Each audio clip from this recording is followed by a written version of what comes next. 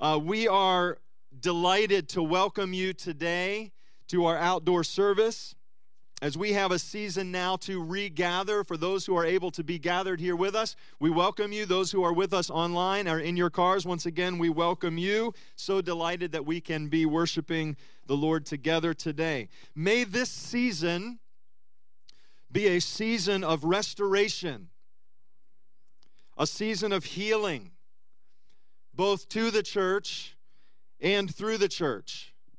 I say to the church because we've been stretched and we've been strained and we've been stressed over this last year. This has been a season of legitimate hardship. But if we listen, we may yet hear what God is speaking to His church, because He has been speaking to His church and is continuing to speak to His church. So Lord, bring healing where healing needs to come. May God bring in this season healing through His church, because her mission is still underway. Even as we conclude this series, we're talking Hope Has a Name. My prayer is that you will find yourself very much in step with the Holy Spirit, very much on mission for Christ. So today, in the spirit of regathering, it's good to see you. It's good to worship with you. It's good to pray with you. It's good to open God's Word together. God's doing some special things. You know, already this morning, my wife found a baby that she didn't come in with. The little things that you don't expect, and this one seems to be cuter than our previous kid. So I think it's a good one. I love it. Today we are going to continue looking at God's Word, and we're going to be reading in Colossians chapter 1. If you have your Bibles, I encourage you to flip over there. We're going to spend some time there, as well as a few other scriptures, so keep your Bibles handy. While you're turning there, I will say that last week I confessed to you in my message to erroneously and unknowingly using an alternative hair gel. And that prompted some very funny commentary from our very good-humored congregation throughout the week. I received several suggestions and tips this week to help with all of my beauty and hygiene needs. One of my favorites was posted as follows: a warning about shampoo. The posting says, "I don't know why I didn't figure this out sooner. I use shampoo in the shower. When I wash my hair, the shampoo runs down my whole body. And yet printed very clearly on the shampoo label is the warning for extra body and volume. No wonder I've been gaining weight." So the person gave me this advice. They said, "I got rid of my shampoo. Now I only shower with Dawn dishwashing soap, whose label reads, dissolves fat that is otherwise difficult to remove." So I want to just say thank you for all of your tips, some of which I found more helpful than others, but it's good to have friends. Church, we've been finishing up this series, Hope Has a Name, as we've lifted up Jesus in worship today. On Easter Sunday, we spoke of Jesus, the name above all names, from Philippians 2. Last week, we spoke of Jesus, the cornerstone, from Acts chapter 4. Today, I'd like to draw our attention to Jesus, the peacemaker. And reading with you in Colossians chapter 1, Paul writes this. He says, "The Son is the image of the invisible God, the firstborn over all creation. For in Him all things were created, things in heaven and on earth, visible and invisible, whether thrones or powers or rulers or authorities, all things have been created through Him and for Him. He is before all things, and in Him all things hold together." Verse 18, "And He is the head of the body, the church. He is the beginning and the firstborn from among the dead, so that in everything He might have the supremacy. For God was pleased to have all of His fullness dwell in Him, and through Him to reconcile to Himself all things, whether things on earth or things in heaven, by making peace through His blood shed on the cross." May God add blessing to the reading of His Word this morning. Now, if this passage of Scripture sounds familiar to you, I would just say then good job paying attention, because we actually looked at this passage on Palm Sunday, specifically focusing on Jesus, the image of the invisible God, in whom all the fullness of God was pleased to dwell. Today I'd like to focus our attention on verse 20, that through Christ God would reconcile to himself all things by making peace through his blood shed on the cross. Thus the title of our message, Jesus the Peacemaker. Now I want you to notice that this scripture expands our understanding of the reconciling work of Christ beyond our typical dashboard. We see in this passage that Christ, who is the physical embodiment of God in the flesh, is on a peacemaking mission, reconciling all things unto himself. Now, as we want to kind of fully appreciate the beauty of this concept, I want to take us on a little bit of a wider view of Scripture, starting all the way back in Genesis chapter 1 and 2, which we typically know as the creation account. If we go all the way back to Genesis 1 and 2, one scholar describes the creation account this way. Unique among creation accounts, the Bible depicts a world that is brimming with dynamic, abundant forms of life that are perfectly interwoven, interdependent, mutually enhancing, and enriching. The Creator's response to this is delight, as he continues to repeat, this is good. This is good. And we get little tastes of that on mornings like this when we sit out in the sun and it's just so beautiful. And we're together and we're interdependent and we're worshiping Jesus together. And I know many of you, your hearts were lifted as we had the privilege of doing that. And we step back and we say, it is good. It is good. The Hebrew word for this perfect, harmonious interdependence among all parts of creation is called shalom. Can you say that with me? Shalom. We translate it as peace, but the English word is basically negative. It's referring to the absence of trouble or the absence of hostility. The Hebrew word means much more than that.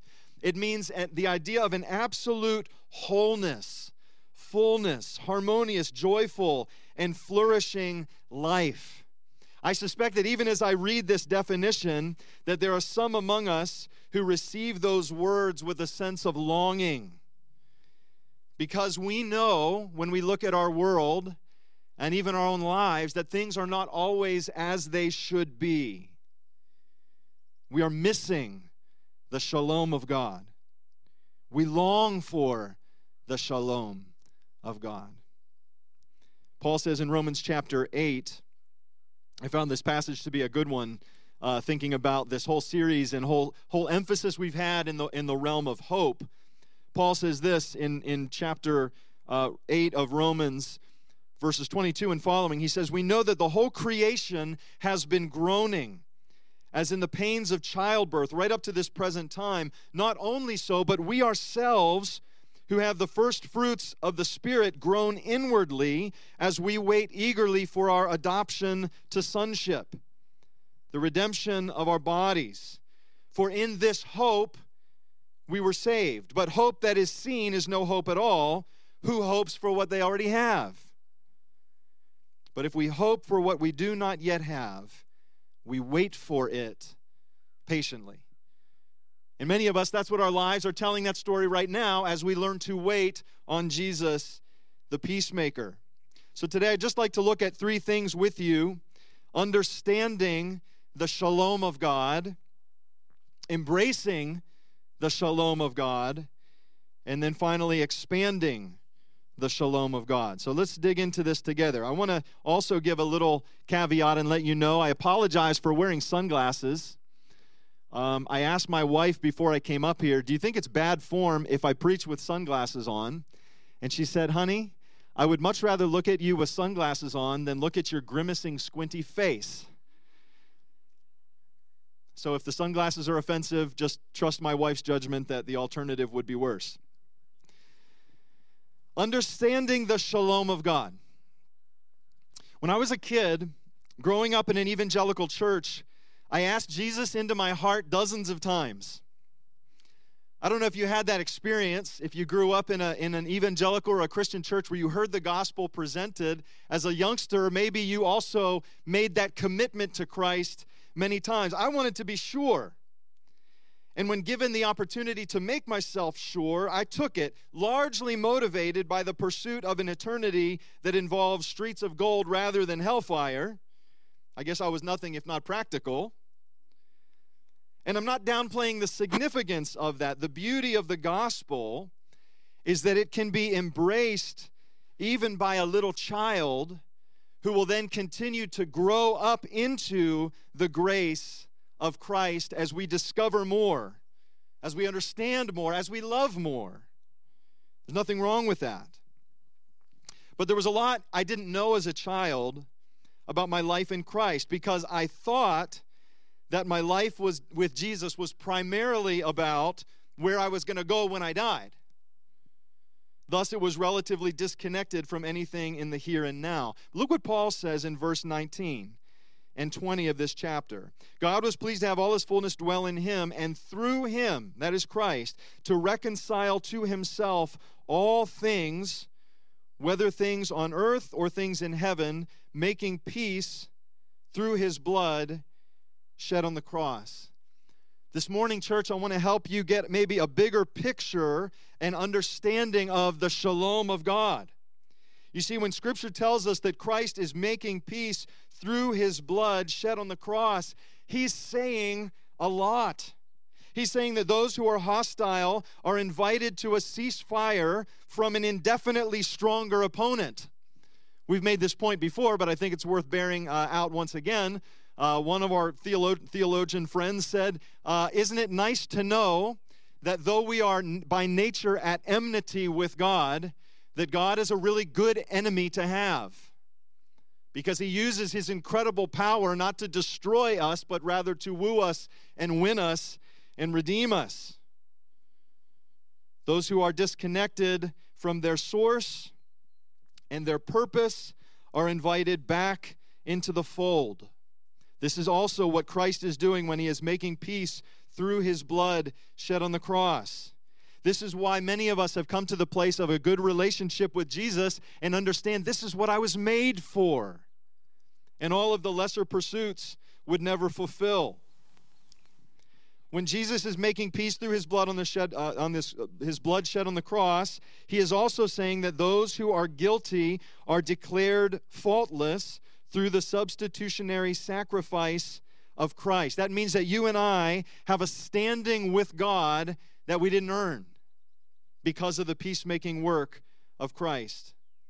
And finally, and perhaps most simply, the peace made by Christ on the cross means that those who are broken are being restored. One of my favorite examples of restoration I shared several years ago. If you are familiar with Michelangelo's Pietà, it's one of the great works of art. It's the sculpture of Mary holding the slain Christ after he's been crucified. Beautiful, exquisite in its art, in its artistry. In the early 1970s, that masterpiece, which was completed in 1500, so after all of these years, was set upon by a crazy person who struck it 15 times with a sculptor's hammer. Now, I don't know what it was like to experience that, but they put it into restoration. They began to try to restore this great piece of artwork. I can't help but thinking what pressure that must have been for the restorers. Talk about a job you don't want to get wrong. But they were able to restore that thing to near perfect condition, and then when they redisplayed it, they put it behind 3 bulletproof pieces of glass and didn't let anybody get within 25 feet of it. But it was a story of restoration. The masterpiece of God's creation, humanity, lies broken and in need of restoration. But Jesus has made peace on the cross. He is in the process of restoring shalom. This is the great reinstitution of shalom. We understand the shalom of God. We see that it begins to fit into the greater scriptural narrative of creation, fall, redemption, and restoration. that Jesus is actually on that mission now, and that he calls us to be a part of it. So let me ask you to pause on this for a moment and just ask yourself the question. If this is your one takeaway of today, then let it be your one takeaway. Where do you see the absence of shalom in your world? That's a powerful question. Where do you see the absence of shalom in your world? Because the answer to that question will actually help you pray with greater purpose. It will help you act on greater mission. And for some of us, it may be the clarifying question as to your calling. What are you here for? Because when we're on mission with Christ and begin to see the absence of shalom in various parts of our world, it may very well be that the Holy Spirit himself is pointing us in the direction that he wants us to go. Young people, pay attention to the world around you as you are contemplating your calling. So we need to understand the shalom of God. Secondly, I want to just invite you to embrace the shalom of God. You see, when a person crosses the threshold of faith in the finished work of Christ, they're drawn back into a place of incremental wholeness, experienced in part in the here and now with the promise of future glory.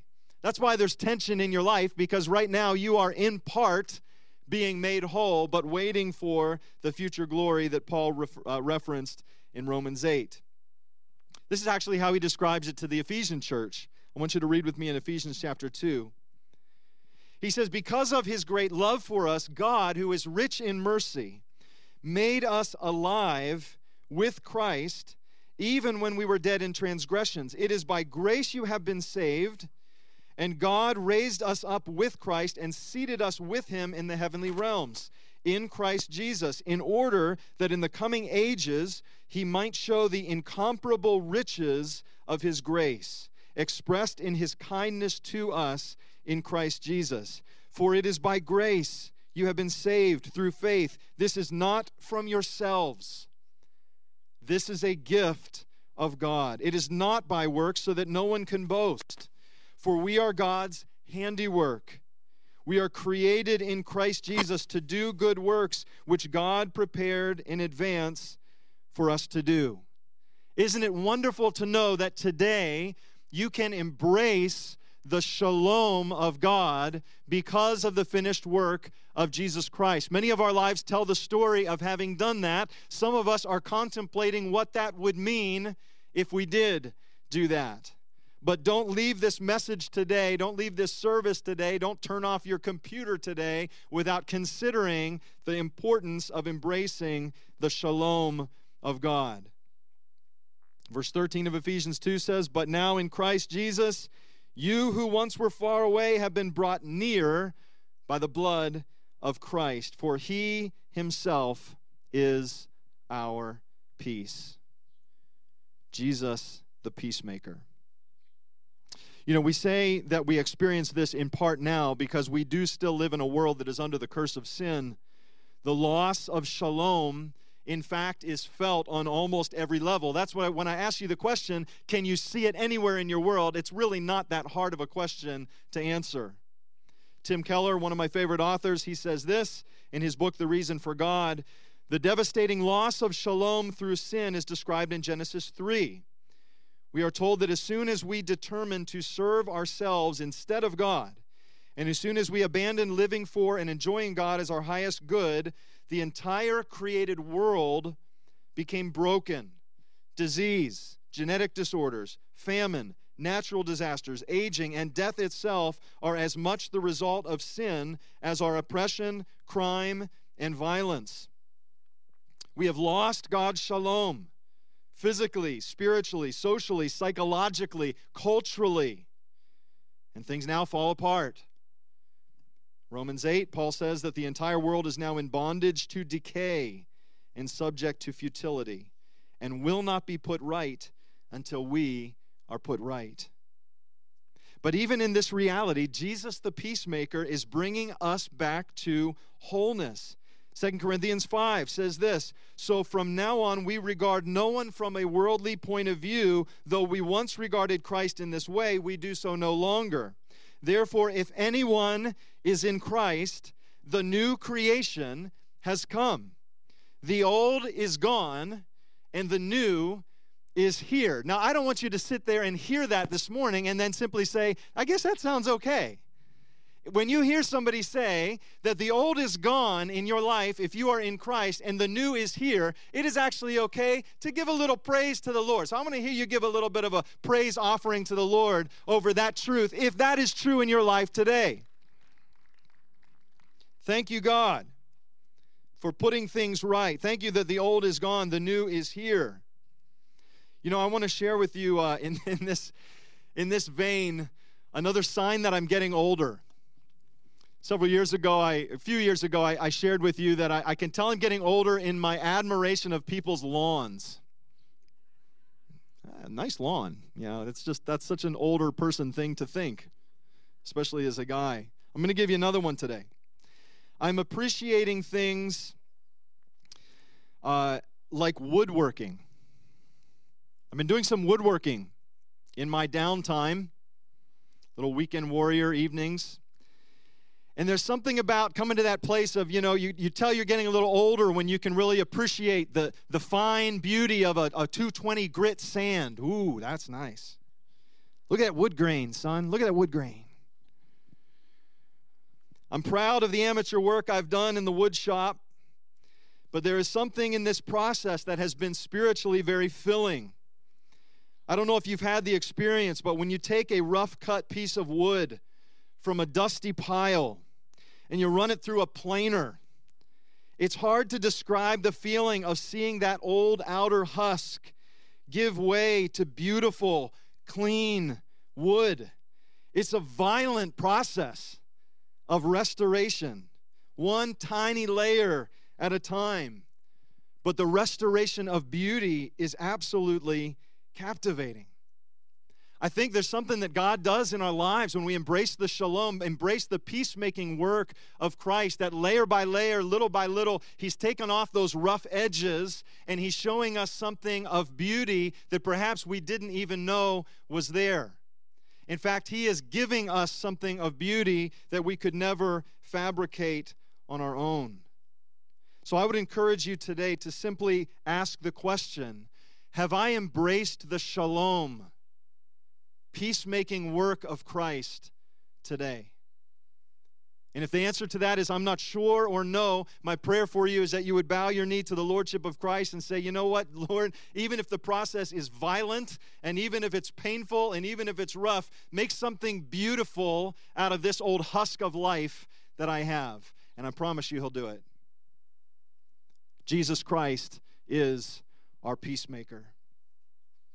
So we embrace the shalom of God, and then this is where I start to get a little excited. Our last point is I want to encourage you in extending the shalom of God. I'm going to give somebody the answer and the cure to your boring form of Christianity. You're bored in your faith. Some of you have been bored in my faith for decades, Pastor. Sitting around waiting for heaven. And that's part of the problem. If you've prayed a prayer to ask Christ into your life and now find yourself on a holding pattern waiting for heaven, you're probably bored. But the new life of God's shalom actually begins now. You see, when our life has been touched by the divine, we find ourselves drawn into a new mission, a new way of being, an entirely new purpose. This is life as it was intended to be. And it's gritty, and it's hard, and it's adventurous, and it's exciting all at the same time when we are standing in and extending the shalom of God. A.B. Simpson was the founder of our denomination, and written about him in an article I read just this week was this: his practice was to hush his spirit, to literally just stop thinking and then silence his soul. He did this so that he could listen for the still small voice of God. And in the stillness and in the quietness, Simpson discovered that he was also developing a deep compassion, a deep burning desire to see the gospel taken to all nations. Now across the world, in many, many countries, and workers going all over the place, God's work continues because one man caught the vision of God's restoring shalom, and his world was never the same. When we embrace the mission of Christ, you may find yourself brokenhearted. In fact, what I found is that the people who embrace the mission of Christ most fully oftentimes grieve the most. But you'll never be bored because you will be running with a sense of purpose. Do you ever watch those distance runners on TV when they do a little water break? Do you see how they do it? They just grab the cup, drink some of it, throw the rest on their head or whatever, and they never stop. And there's never discussion there. I don't know if you've ever noticed that. Nobody ever stops and says, I'm not sure, this water feels a little too tepid. I don't know, there's a little bit of a little funny flavor. I mean, they couldn't give me a little more ice?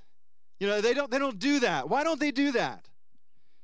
Those runners don't do that because they know they have an ultimate goal, and they're running with purpose. Friends, could I tell you, I think the church should be more like that. God, increase our forward focus. Increase our movement thinking. And move people ahead toward a finish line, even though we haven't seen the finish line yet. And as we run, help us to make an impact along the way. It's very interesting because Paul writes this to the Corinthian church. When I read to you before, he says, we don't regard people from a worldly point of view. The old is gone, the new is here. We read that a few moments ago. Right after that, he says this in 2 Corinthians 5. All this is from God, who reconciled us to himself through Christ and gave us the ministry of reconciliation. That God was reconciling the world to himself. That God was reconciling the world to himself. Think about the great privilege, church, that we have been given not only to receive the shalom of God in our lives, but to actually join him on his reconciling mission in this world. Adam Gustine, author of a book called Becoming a Just Church, writes this: seeking shalom and flourishing in the broken places of our communities is not only the measure of our faithfulness, it is the essential and first among the priorities of the Jesus community we read about in the New Testament. I'm praying that in this season that God would shake us up to the reality of his shalom, the mission that he has called us to. Let the church never forget that we are called to be on mission with him. I want to read you one more scripture today, and then we're going to wrap up. In Isaiah chapter 58, God gives this telling prophecy through Isaiah. He says, Is not this the kind of fasting I have chosen, to loose the chains of injustice, to untie the cords of the yoke, to set the oppressed free, to break every yoke? Is it not to share your food with the hungry, to provide the poor wandering with shelter, to see the naked and to clothe them, not to turn away from your own flesh and blood? Then, he says, your light will break forth like the dawn. Your healing will quickly appear. Your righteousness will go before you. The glory of the Lord will be your rear guard. Then you will call, and the Lord will answer. You will cry for help, and he will say, here I am. If you do away with the yoke of oppression, with the pointing finger and malicious talk. Boy, we need this now more than ever in our world. And if you spend yourselves on behalf of the hungry and satisfy the need of the oppressed, then your light will rise in the darkness. Your night will become like the noonday. The Lord will guide you always. He will satisfy your needs in a sun-scorched land and will strengthen your frame. You will be like a well-watered garden, like a spring whose waters never fail. Your people will rebuild the ancient ruins and will raise up the age-old foundations. You will be called repairer of broken walls, restorer of streets with dwellings. When I was a kid, praying and asking Jesus into my heart multiple times because I was concerned about the afterlife, that was a part, an important part, of why I need to do some business with the Lord. As I realize as an older man how much more God has for us, how much more God requires of us. Extending the shalom of God is an absolute buckle up kind of warning, but it's good and it's right. The next couple of series that we do here, starting next week, I want to do a brief series with you for a few weeks on race and the gospel. We need shalom of God desperately in our culture. And I am absolutely convinced that the gospel gives us better alternatives than tribalism and self-righteousness, which are so rampant in our world today on almost every side of every argument. So we're going to go after that next week. After that, we're going to talk about living in light of eternity. We're just going to do a series through 1 Thessalonians that I trust will be life-giving to you, especially as it focuses on us, on what we're actually living for. But friends, as we close this message today, I'm going to ask the worship team to come up. I would like to just invite you to pray. Let God begin to show you the places in your life where the shalom of God is conspicuously absent. I wonder, friends, as we pray, if you would consider Jesus Christ, the name above all names, Jesus Christ, the cornerstone, Jesus Christ, the peacemaker. Do you know him today? Father, we thank you for the privilege. We thank you for the privilege of being in your presence. We thank you for the privilege of being your people. We thank you for the privilege, Lord, that you would see fit to do acts of restoration in us and in our world through us. And Lord, I simply pray that right now your Holy Spirit would fall on each of us as we wait on you. Lord, maybe there's someone who needs to simply say, Lord, I'm open to the calling you're placing on my life. Want to respond with a heart that is eager to say yes. I don't want to keep you at an arm's distance. Maybe somebody listening to this message today that would say, I love this talk about Jesus, but I know in my heart of hearts that I have never committed my heart and my life to him. Let Jesus be your peacemaker today. He is your peace that has broken down every wall. The dividing wall of hostility between you and God is broken down at the cross of Christ. Let today be the day of salvation. Let today be the day of surrender. Let today be the day of new life. I know many of us that are here today have been walking with Christ for a long time. But you may find yourself in a place of saying, Lord, I just pray for a fresh pouring out of your Spirit in my life. Lord, I'm open, I'm willing. I want to be used by you today, and so I just bow my knee to you and surrender, and just like that kid years ago, fresh and anew, Lord, just commit myself to you.